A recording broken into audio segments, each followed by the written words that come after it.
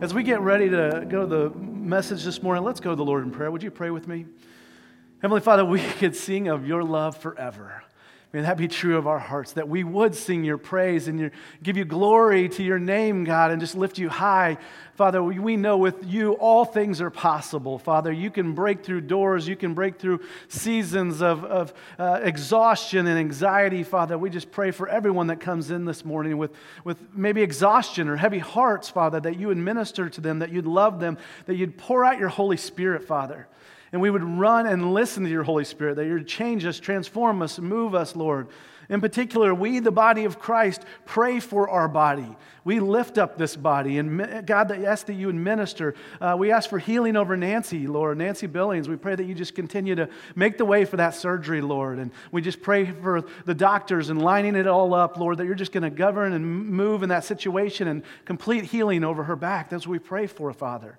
Father, we lift up our brother Vaughn to you. I pray for him, Lord. I pray for strength and healing and energy and strength, God, that you continue to move on him and just continue to heal him and restore him through the blood of Jesus Christ. Father, we pray for those that are in the heat working out there, Father, and hot, Lord. I pray for energy and strength that you refresh them every evening, Lord, and give them what they need to serve you, Lord. There's a woman that's connected to our body, the Rebecca Havens. I lift her up, Lord. She asked for prayer this week, and her son Alexander's in the hospital in ICU. And so, Father, we just pray you guide and guard Rebecca right now. Come alongside of her, encourage her as she loves on Alexander. I pray for your peace there, Lord.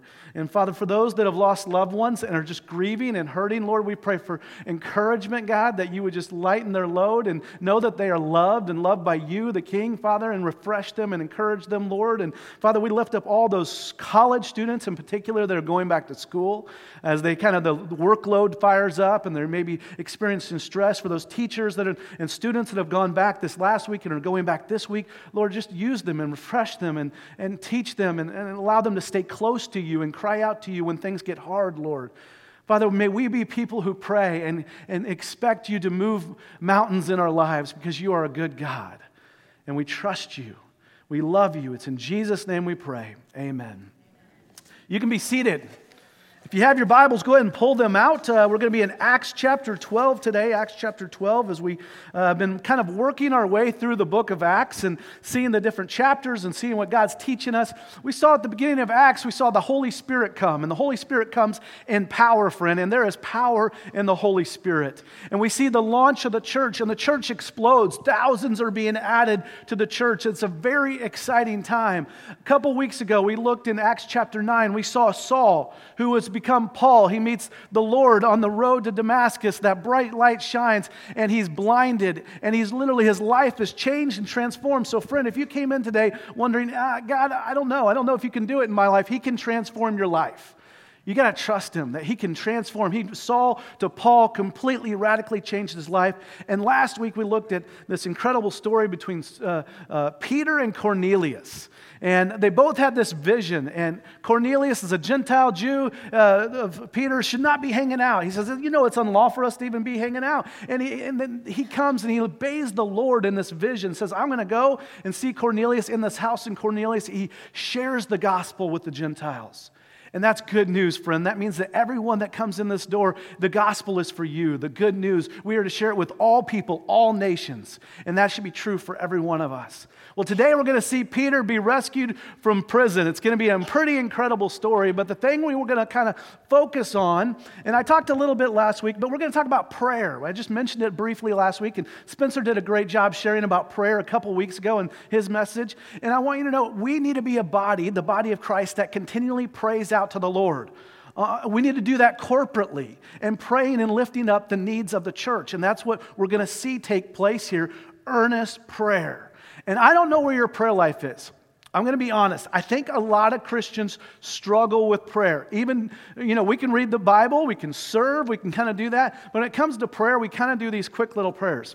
I don't know about you, but when I was younger, my parents taught me to pray. I always had to take a shower before bed, and right before bed, I had to say my prayers. And they would come in, they would pray with me, and maybe you learned this prayer too. Now I lay me down to sleep. I pray the Lord my soul to keep. If I should die before I wake, I pray the Lord my soul to take. Bless Dad, Mom, Bethany, Jenny, Courtney, George, Ben Gaga. Let me tell you, friends, I could pray that so fast. I think I could fall asleep and still pray it, and I could get that done. And so I want you to know, over the years, my prayer life has grown, but we're going to see what it looks like to be earnestly praying. Earnest, I looked up the Greek word for earnest. It means that it's a time of being stretched, that you're interceding on behalf of the people. You're persistent in your prayer life. And so when we get stretched, we need to be people who pray, and that's what we see here in Acts chapter 12. So if you have your Bibles, pull it out. We're going to dig through this chapter. We're going to kind of walk through it, and then I'm going to talk to a little bit about the outcome of prayer, what prayer will do in our life, and times that we should be praying, that we see in this passage. So Acts chapter 12, if you want to kind of follow along, it'll be on the screen as well. This is what it says, verse 1. About that time, Herod the king had violent hands on some who were belonging to the church. Herod, okay, pretty bad guy, very bad guy. But he started to persecute the people of the way, followers of Christ. That's what he started to do. He started going after people of the church. So the first one he's going to go after, verse 2, it says, he killed James, the brother of John, with the sword. Who's James? James was the leader of the church at the time. This would have been very devastating, very difficult for them. They said, James is gone. Oh no, is it all going to fall apart? That's what he kills James. In verse 3, he's going to take more action. And when he saw that pleased the Jews, he proceeded to arrest Peter also. This was during the days of unleavened bread. Here's what's happened. He realizes killing James. He's like, oh boy. The Jews were all thrilled. They were like, thank you. You took out James. These Christians, these Christ followers were kind of a pain in our neck. They were kind of leading some away from the Jewish ways and the laws. And so they were thrilled, and they were kind of applauding Herod. They're like, and Herod, guess what? He liked that. He's like, he kind of felt good, and so I'm going to keep going. I'm going to take out Peter. He arrests Peter. Just so you know, Peter's already been arrested twice, okay? If you went back in Acts chapter 4, he was arrested, he was beat up, and they said, Peter, stop talking about Jesus. And they said, go on your way. He said, I'm not stopped talking about Jesus.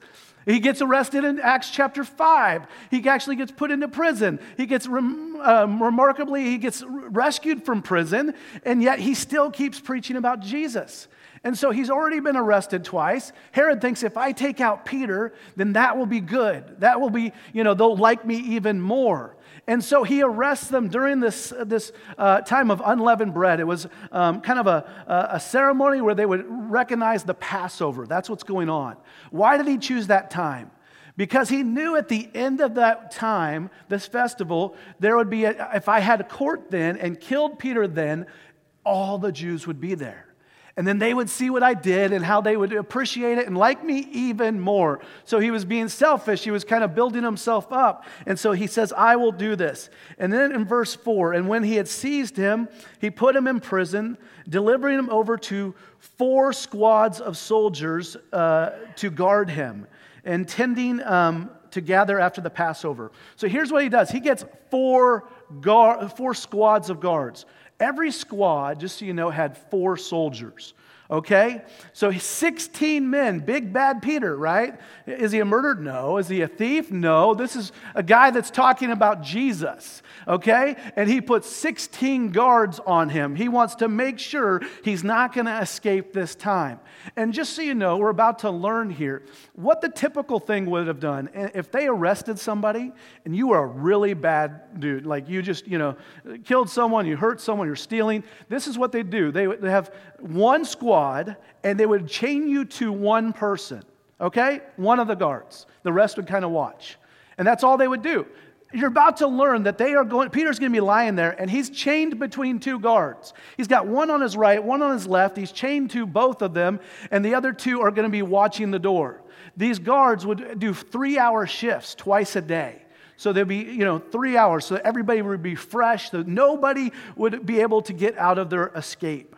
Pretty extreme for big bad Peter. So let's continue on. And when he had seized him and put him in prison, delivering him over to the squads of soldiers, the 4 squads of soldiers to guard him, intending the Passover after the Passover to bring him out to the people. So Peter was kept in prison, but, here it is, but earnest prayer for him was made to God by the church. Not by one person, not by just a couple. By the church was making earnest prayer for Peter, that's exciting. We're going to kind of focus on that today and see what that is, and we're going to kind of come back to that. But that's what we need to be doing. The people of God, the body of Christ, need to be lifting one another up and praying for one another. Let's continue on. Now, when Herod was about to bring him out, on that very night, Peter was sleeping between two soldiers, right? He was bound to them to two chains, and sentries before the door were guarding the prison. And behold, an angel of the Lord stood next to him, and a light shone in the cell.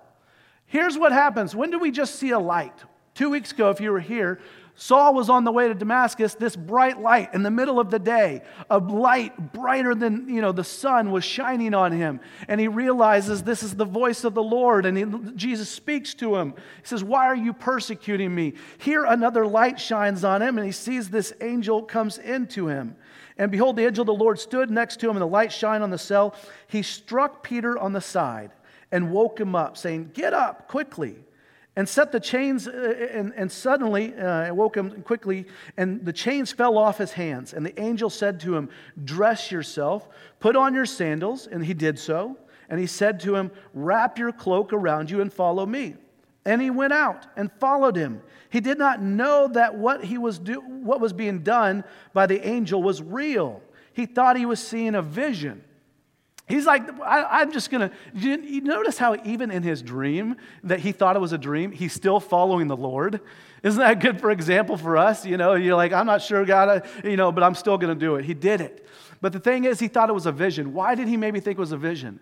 Because if you remember, just last week, we talked about Acts chapter 10. He had a vision. The 4 sheets fell on the earth. And the 4 sheets had, clean animals and unclean animals. And then the voice said, "Rise, Peter, kill and eat." And he says, No, I would never eat anything unclean. And the Lord says to him, "What I have made clean, do not ever call common." And Peter realizes, and he goes, and he's faithful, and he goes to Cornelius' house, and he shares the gospel. He had a vision. So Peter thinks he's having a vision again. So we continue on in verse 10. When they had passed the first and the second guard, they came to the iron gate leading into the city. It opened for them on its own accord. And they went out, and they were along one of the streets. So this gate, he comes to the iron gate, and it just opens. It's like going into Dillon's. You step on the mat, and the door just opens. That's kind of what took place, all right? The button went up, the garage door goes up. It just happened, and they go up. And it says immediately, once on the street, immediately the angel left him. When Peter came to himself, he said, "Now I am sure, I am absolutely positive that the Lord has sent his angel and rescued me from the hand of Herod and from all the Jewish people the people were expecting." He recognizes, God, this was you. You did this. He comes up and he's realizing, okay, Herod's plan was to take me out and to get, kind of more accolades for himself. The Jewish people thought, we're going to finally get Peter out. And it all didn't take place. Why? Because of the Lord. And he gives him thanks for the Lord. When he realized this, it continues on in verse 15.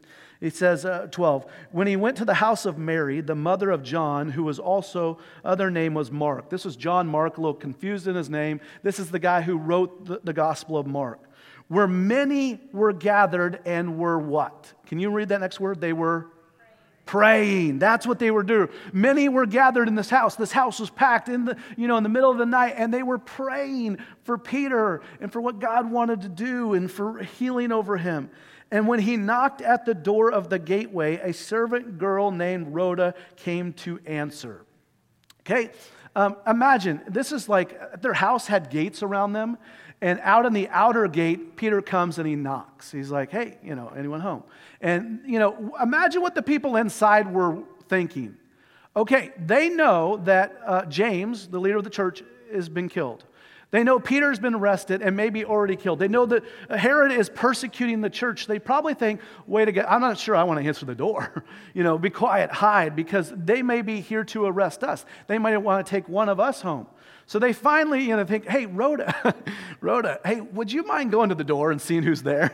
And then I'm not sure I want to go check. Would you mind go checking? So Rhoda goes out to the door, and she hears Peter's voice. And immediately, it says, recognizing Peter's voice in her joy, she did not open the gate, but ran in and reported that Peter was standing at the gate. She was so excited that she forgot to open the door. She's like, I hear Peter's voice. I know Peter's here. She goes in. She tells everybody it's Peter's voice. And how do they respond? Well, they said to her, you're out of your mind. But she kept insisting, no, it's him. It's him. They kept saying, it's his angel. Have you ever seen God do something big in your life? And you're so excited to tell other people. You're like, God provided here. He restored here. He did this in my life, and he provided this. And you want to go tell someone, and they're like, I don't think so. I don't think they really have it in your life. They start doubting and kind of making up things. And that's kind of a little bit what's going on here. They think Peter's probably already dead. Maybe it's his angel visiting us. But Peter continued to knock. Guys, I'm still out here. He's still on the gate. He's still going, guys, I'm still out here. And when they opened, they saw him and were amazed. Can you imagine the excitement? They're like, this is Peter. We know you're in jail. We know you've been arrested. They're jumping up and down. And then it says this, but motioning to them with his hand to be silent, he described to them that the Lord had brought him out of the prison. And then to tell these things to James and the brothers. Real quickly, I want you to know, if you've ever struggled with knowing if God's word is true and real, these little things, these little details are amazing, okay? This is Luke, and he's writing, he's like, I saw him, and he motioned with his hand to be quiet. He's like so excited he wanted to tell us, but guys, we're still in danger. He went in and explained all the rescue and all of what God did and through the angel, and we're leaving. And then he says, go and tell James and the other brothers, and then departed on his way. I want you to know, a lot of scholars believe that there was a bunch of houses full of people praying. Because he says, go and tell the other houses. He's kind of saying, go tell James, make sure you tell the other brothers. All these homes full of people praying earnestly for Peter. Very powerfully. Now, Herod was angry with the people of, now in verse 16, now when the day came, there was no little disturbance among the soldiers over what had happened to Peter. No little disturbance. That's like the nicest way of saying the place was going crazy. They were searching everywhere. They were going after trying to find Peter and trying to find him. And it says, after Herod searched for him and did not find him, he examined the sentries and ordered that they should be put to death. That's common. That's what would have taken place. If you were in charge of somebody who was in jail or in prison for a reason and about to be punished, if you let them out, let them escape, fell asleep, you would get their punishment. And that's what happened. They were taken out. Now in verse 20, now Herod was angry with the people of Tyre and Sidon, and they came to him with one accord, having persuaded Blastus, the king's chamberlain. They asked for peace because their country depended on the king's country for food. On an appointed day, Herod put on his royal robe. He took his seat upon the throne and delivered this oration, this amazing speech to them.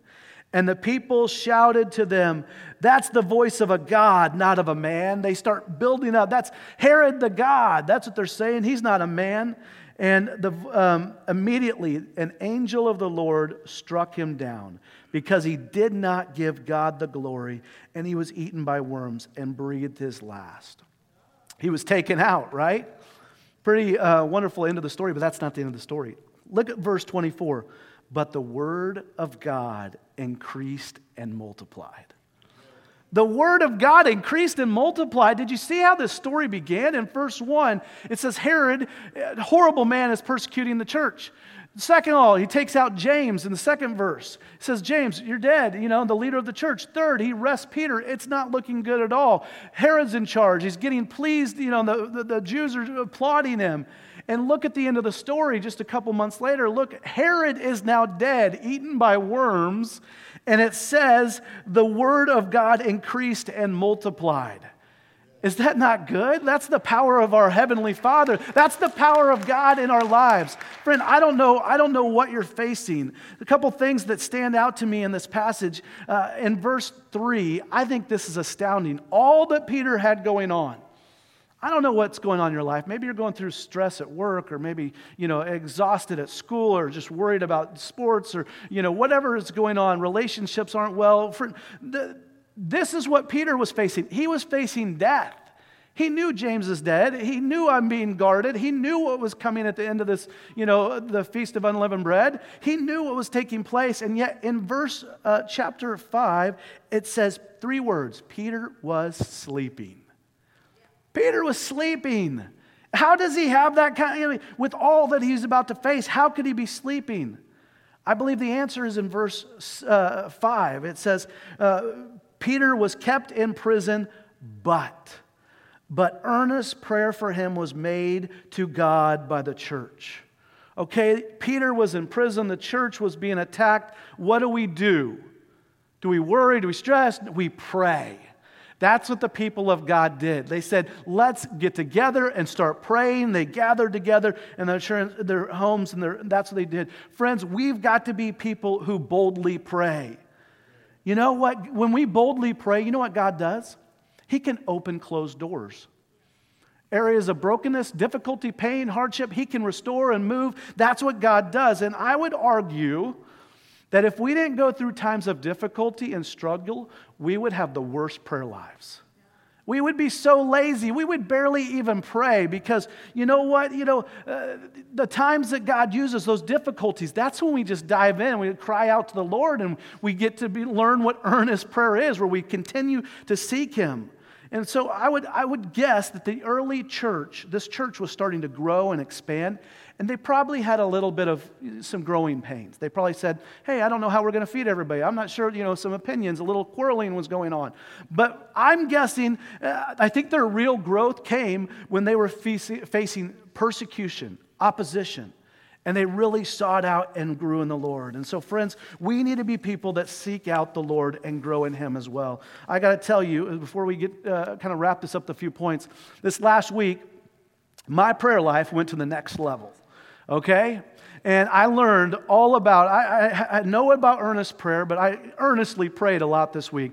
This last Wednesday, I took, Catherine took our son Josh to college, okay? And this is a picture of him dropping him off. And I got to tell you, I thought, we were prepared for this day. We'd bought him, some towels and stuff he needed for college. And I was like, okay, it might be a little bit hard on Catherine, but I'll be there for her. I got to tell you, as soon as I gave him a hug and we were walking to the car, and I'm telling you the whole way back, we bawled. We just bawled. I was just, it was so hard. This guy that I had poured into and loved in almost every game that we had gone to together, he was always in the car on the way home, and now his seat was empty. It was the hardest day, okay? It was hard, and there's been a couple sleepless nights, but guess what? Just like when things are going on in the church and people are hurting in the church, we get up and we pray. That's what we do. We earnestly pray. We seek the Lord through the night, and so we need to be people who pray out to the Lord. I want you real quickly to hear the outcome of when we earnestly pray. This is what God does in our lives. We see this in this chapter. It says in verse 6, Peter was sleeping. Here's what God, when you earnestly pray, there will be peace. In the midst of difficulty, in the midst of hardship, in the midst of when it doesn't look good, you mean I can have peace? I mean, some of us, we struggle to sleep. Right? We got so many burdens and so many things on our mind, and I'm telling you, God will give you a peace as you seek it with Him. You might need to journal and write it out before bed, put it on the side of your bed, write out the things that are really going on in your heart and your life, but He will give you a peace that surpasses understanding. That's what our Lord does. So there will be a peace. There's also power, friend. Verse 7 says what? The chains fell off. The chains, he was chained. Here Peter was asleep. He was the one snoring, keeping the guards up. And the guards are like, how is he sleeping? He should be the one all worried. He's the one going to be put to death. And he is at peace, and he also sees power. The Lord sends an angel, and the chains fall off, friend. So whatever you're facing, whatever you're going through, do not doubt the power of God. There is power, and friend, we see that in this passage when we earnestly pray in the peace of God. The third thing I want you to see is in verses 8 through 10, there's direction. When we seek God, He will give us a path forward. It may not be clear right away, and sometimes you have to keep praying. Sometimes you have to pray for weeks. Sometimes you have to pray for months. Sometimes you have to pray for years. But He will give you direction, and we see that in verses 8 through 10. The angel says, hey, Peter, get up. And then he says, put on your sandals. Okay. He says, put on your cloak, put on your clothes, get dressed. Okay. And then he says, step over that guard and go by that guard. And he walks through those guards. And he says, go to the street. And he gives them a path forward. He gives them direction. And friend, if you're needing direction, cry out to the Lord. Pray to the Lord. Ask for wisdom. And He'll give that. He gives you a path forward. And the fourth thing I want you to see is the outcome is that we start to praise God. We realize that it's all God. It's not us. It's not like we did something so great or I figured a way out of this. We praise God. In verse 11, he delivers Herod. He realizes, God, it was you. It's not, some dream. You actually delivered me. And he's praising him. He says, you rescued me from Herod. You rescued me from the Jewish people. And so he's praising him. And friend, when you've been carried through a tough season, you cannot help but praise God. And it should flow out of us, and we should respond. And that's what earnest prayer does in our lives. We see peace. We have power through the power of Jesus Christ in our lives. There's a path forward. The Holy Spirit will give us wisdom and direction, and then we will be able to praise Him because we realize it's you, it's not us, it's not we've done. We praise Him. And so I want you to know, in difficult times, we need to pray. In good times, we need to pray. Prayer, I want you to know, regardless of how difficult or bleak your situation is, the Lord wants us to pray. Amen. Doesn't matter how hard it looks. It's never beyond prayer, friend. And I want you to know the Lord wants us, He wants to give you the desires of your heart. That's what Scripture says. So pray out your heart. Talk to Him. Lay it before Him. Let Him know the desires of your heart. And He wants to give you what's best for you. We can't see the whole picture. He knows the whole picture.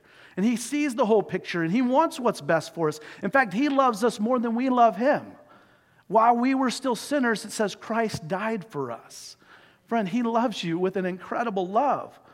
So I want you to see, what times should we pray? And I'm just going to give you a real quick list of times that we see in this passage that we should pray. We should pray, first of all, in times of inspiration. Maybe you're needing encouragement. Maybe you need inspired by the body and lifted up. Well, I'm telling you, verse 12, Peter goes to Mary's house. Why does he go to Mary's house? Because it was safe. And he knew a bunch of people, brothers and sisters in Christ, would be there, and they would be praying for him. They could lift him up, and they could hear the testimony of what God's done. So when you need inspiration, when you need encouragement, you pray out to the Lord. You earnestly seek the Lord. Also in times of exhortation, okay?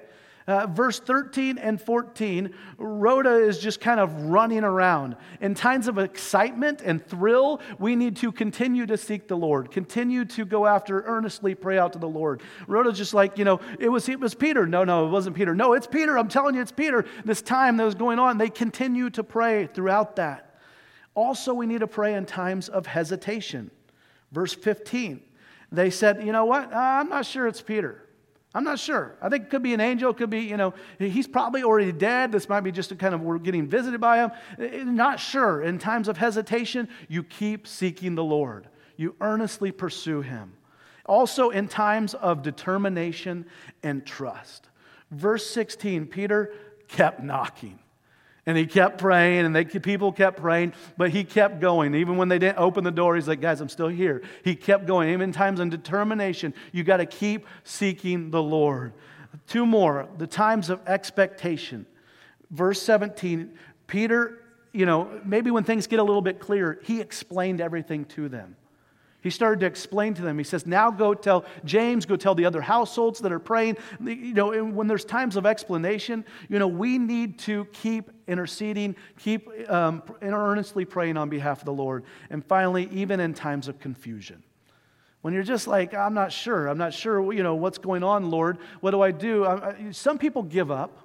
There was a woman that came in this last week, a couple days ago, and she said, you know what, I just feel like God hasn't really been answering my prayers. I don't know. It just seems like I've talked to other people. They're not answering His prayers. Sometimes we're a little bit confused, or we don't really have clarity. We keep on earnestly seeking the Lord. Soldiers were searching for Peter. It was kind of this moment of confusion and chaos, and he kept on praying. The people of God kept on praying. Friends, we've got to be people who pray. And we've got to earnestly seek the Lord and pray for one another. And pray for what God wants to do in and through us and for the name of Christ in this community, that we would just see His power and His might in our lives, that we would earnestly seek the Lord. I want to close with one story I got out of a devotional by Kirk Johnston this last week. I'm going to read some of the story just because it's kind of long, and I'm closing with this. But I want you to hear, this is about a man who was coming home from serving in the Army. And his name was Roger Sims. He was hitchhiking on his way home, and on a date he would never forget. It was May 7th. He had a heavy suitcase that made Roger tired. He was anxious to take off his army uniform once and for all. Flashing the hitchhiking sign to the oncoming cars, he lost hope when he saw it was a black, sleek, new Cadillac. To his surprise, the car stopped.